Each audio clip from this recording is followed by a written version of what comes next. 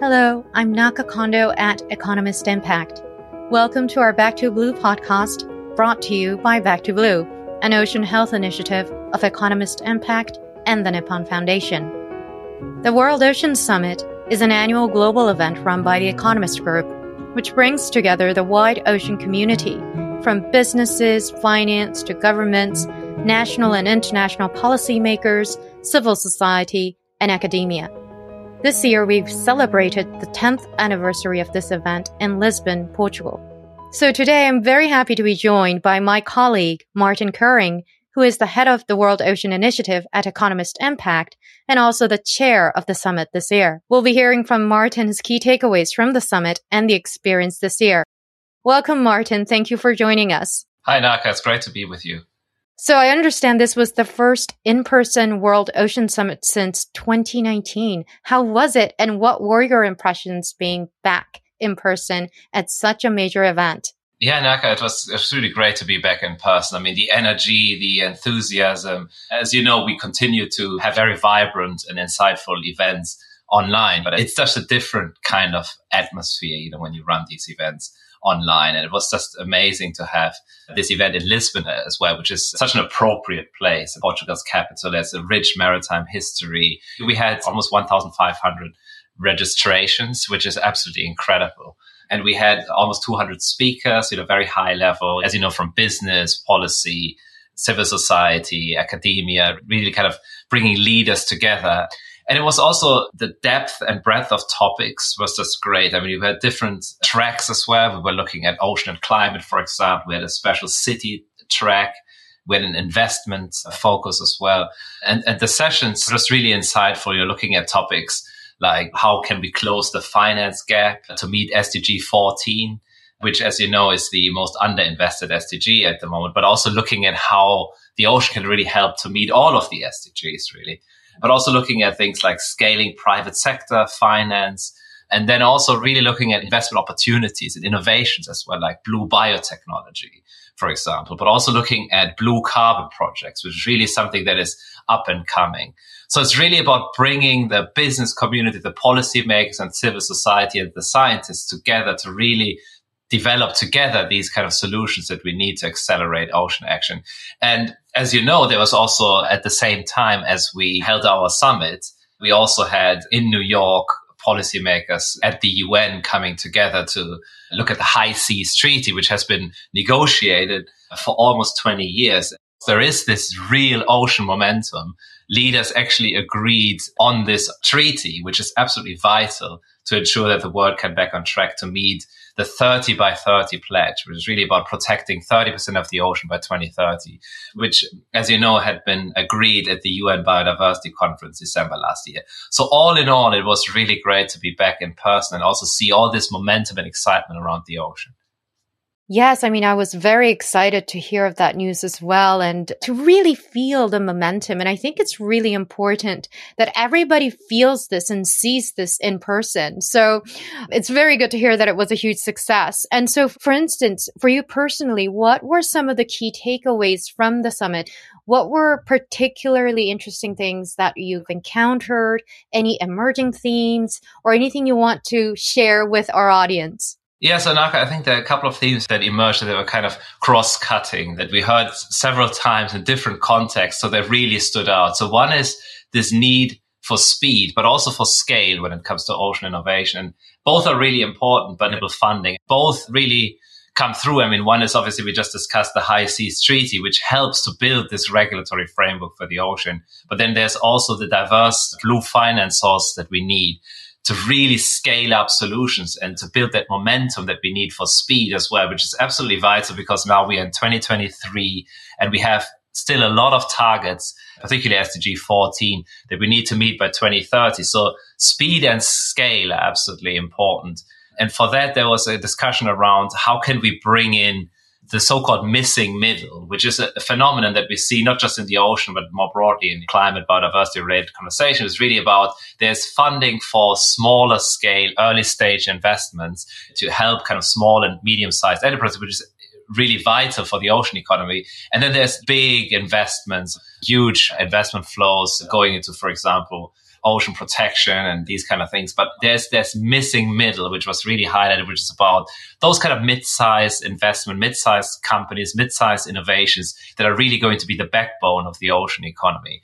And in order really for that to happen and to build that speed and scale, there's technical assistance available. We had the UN joint SDG fund in one of our panels, and they really highlighted that there is this capacity building is happening. The multilateral development banks are there to help build this kind of initial seed funding to help de-risk investments to pave the way for private finance flows. So it is happening, but it needs to be scaled up. And then there's also the need to really look at the ocean economy in a more people-centered way. As you know, we all focus on things like how to deal with climate change and biodiversity loss and marine ecosystems. And that's absolutely crucial to have this focus on marine ecosystems. And then there's also that more kind of abstract focus on the different kind of blue finance and the regulatory framework and how can we bring ocean industries to life in the ocean economy. But ultimately, it's about being people-centered, and that yet you could really see when you are there in person that we need to make sure that the ocean economy is people-centered. So looking at workers' rights, looking at human rights in the high seas, for example, engaging with local communities, when you build marine protected areas, how are local communities integrated in that process, for example? How can you work with consumers when you build circular economy for plastics? And as you know, with Back to Blue, there's this focus on plastics, for example, and chemicals. But for that, you need to work with people. You need to work with the agriculture sector. You need to work with people that work in farming. You need to work with city officials. You need to work with consumers. So that people-centered ocean economy really came through as one of the key themes. And then there's also something more around the blue carbon opportunity that I mentioned earlier.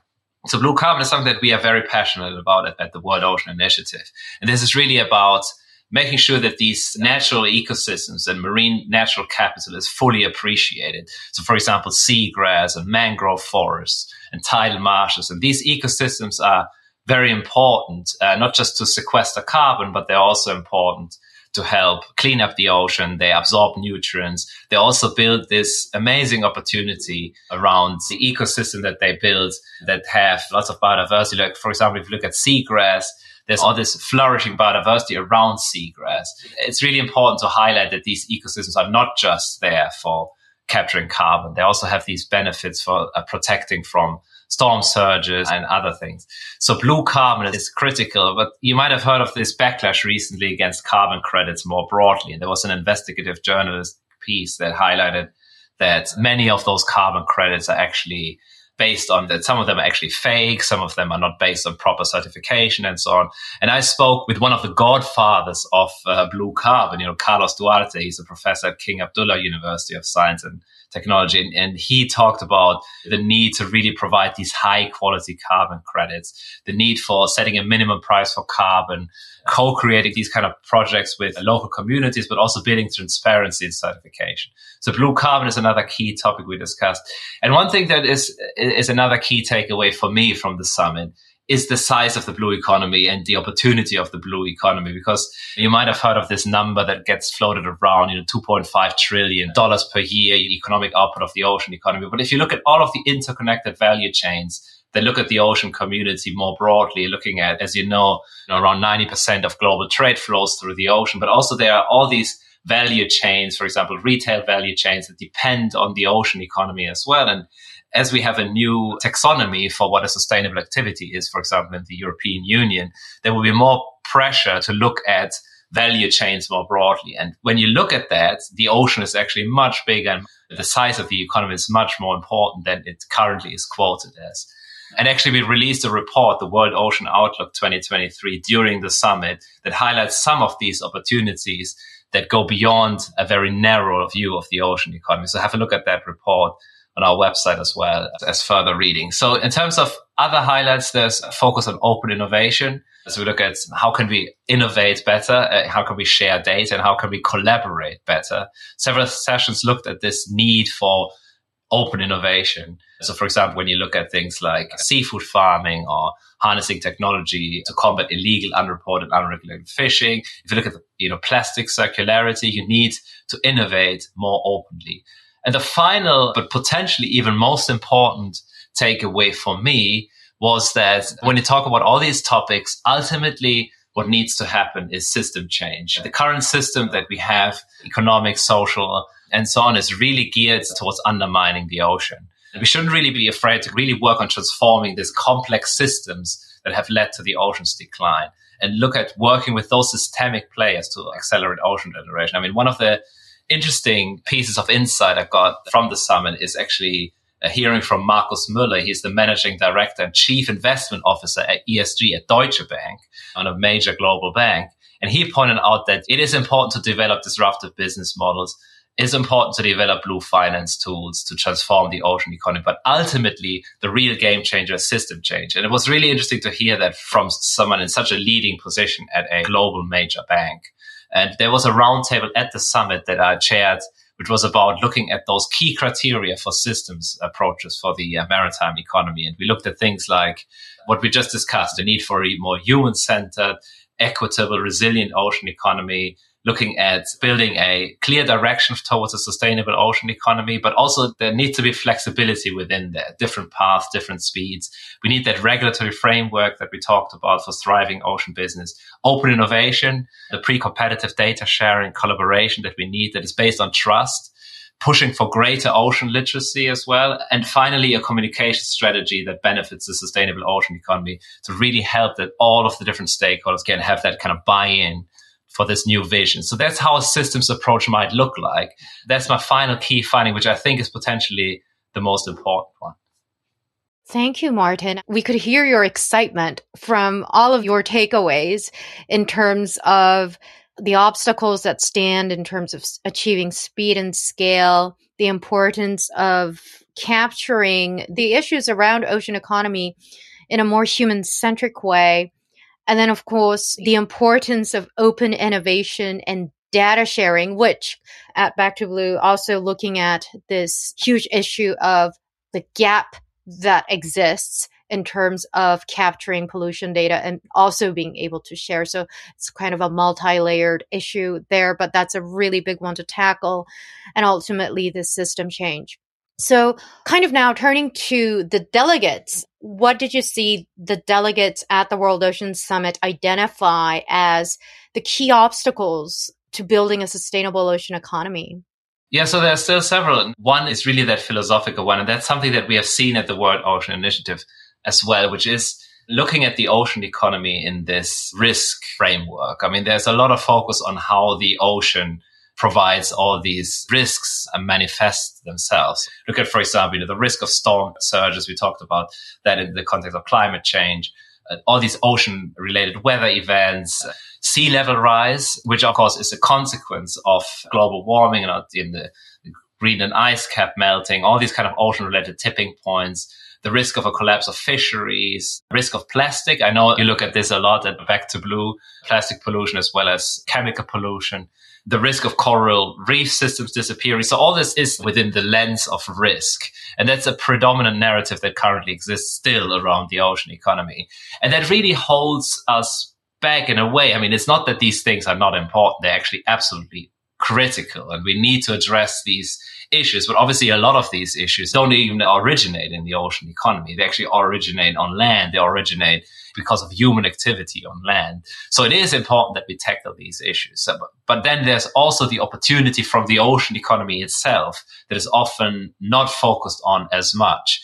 And actually, the ocean economy can provide solutions for all of the key three interconnected planetary crises that we have, climate change, biodiversity loss, and pollution, if we harness these opportunities. So if we look at, for example, as we said, restoration of marine ecosystems such as seagrass, mangroves, tidal marshes, coral reefs, if we restore these ecosystems, we can actually start tackling climate change in terms of both mitigating climate change, because these ecosystems can help us to absorb carbon, for example, but they can also help us to adapt better to climate change. You don't need to build all this gray infrastructure to protect your city or your coastal community if you have invested in coral reefs, mangrove forests, and seagrass that can actually help to mitigate some of these effects.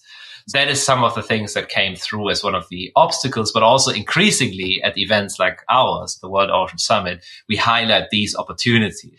And then there's still the governance issue. I mean, we talked about this in the context of the High Seas Treaty. I mean, despite that progress, there is still plethora of different regulatory frameworks that deal with the ocean. I mean, there isn't that one overarching ocean framework.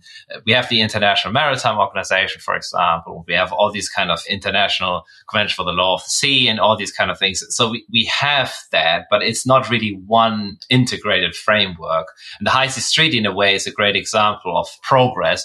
But of course, it's part of a set of legal frameworks, including one on deep sea mining.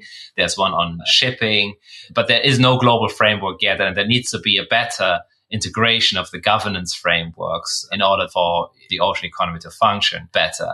And then there is, of course, that, and that's probably one of the biggest issues that delegates mentioned, which is that pipeline of bankable projects. And that comes up a lot at our event and other events. The fact is that there is a lot of money. I mean, people say like, where's the money? Where's the investment in the ocean economy? There is actually a lot of money available. I mean, we had the biggest ocean impact fund represented at our summit. They have more than 100 million euros. I mean, you could argue it could be much more of these kind of funds, but I mean, there is a good start in terms of these funds. There's also the Asia Development Bank, which has a $5 billion program to invest in restoration of the ocean. So money is there. It is the lack of bankable projects. So the projects that are investable, where there is a return on investment, but also return on impact that is clearly visible. And as you know, at the World Ocean Initiative, we have our Ocean Changemakers Challenge, which for 3 years now has identified changemakers, people that have come up with great innovations. And we had some really great ideas like Tom Loeffler with his Hullbot innovation, looking at kind of cleaning and inspecting boat hulls. We had Miranda Aldred from Bioform Technologies, looking at kind of new biomaterial based on kelp, and Nadia Fabina as well, the co-founder of Lomara Energy in Indonesia, and they look at clean energy through ocean thermal energy conversion. So you can see there's lots of innovation, but in a way it's not enough, and there needs to be more of those kind of innovative projects. I know the World Economic Forum also has its Uplink challenge. So it is really coming up with those great ideas and then matching them, with the money and the mentors, and which we do through our Ocean Changemakers Challenge. As you know, last year we had our very first Ocean Tech and Innovation Summit in Halifax in Canada to help bring those innovators, those people that come up with great ideas, together with the established business people and the financiers to help them finance those projects. And then, of course, building these kind of mentor programs to build capacity. But it is that need for bankable projects that is still not there yet, which was identified as one of the obstacles to really accelerate the ocean economy. Thank you so much, Martin. That was super interesting. I mean, to reframe the ocean as not just as a risk factor and the problem that needs to be solved, but potentially as something that can offer solutions to other global issues that we're having. I think that's something that we rarely kind of hear in terms of the narrative. It's always about the risks of investing. To close this off, would you care to tell us a little bit about your work at the World Ocean Initiative and what is going to come from the World Initiative going forward? Yeah, Daka, it's very exciting. I mean, the work that we do is really a bit about, building on some of those findings and actually, really accelerating the sustainable ocean economy and looking at those challenges. And as you know, we do this at the World Ocean Summit, but we also do it throughout the year through the World Ocean Initiative. And as you know, at impact.economist.com/ocean, you can find all those great information and details about how building a sustainable ocean economy can help us address those challenges. Thank you, Martin. Thank you for joining this podcast episode. And thank you for listening. Back to Blue, an initiative of Economist Impact and the Nippon Foundation, is calling for the public to join our conversation on closing the data gap on ocean pollution. We're hoping to spearhead a coordinated global response to marine pollution and design a roadmap by 2025 to close the marine pollution data gap. And we'd like to hear from you. Visit backtoblueinitiative.com or the link in the show notes and have your say.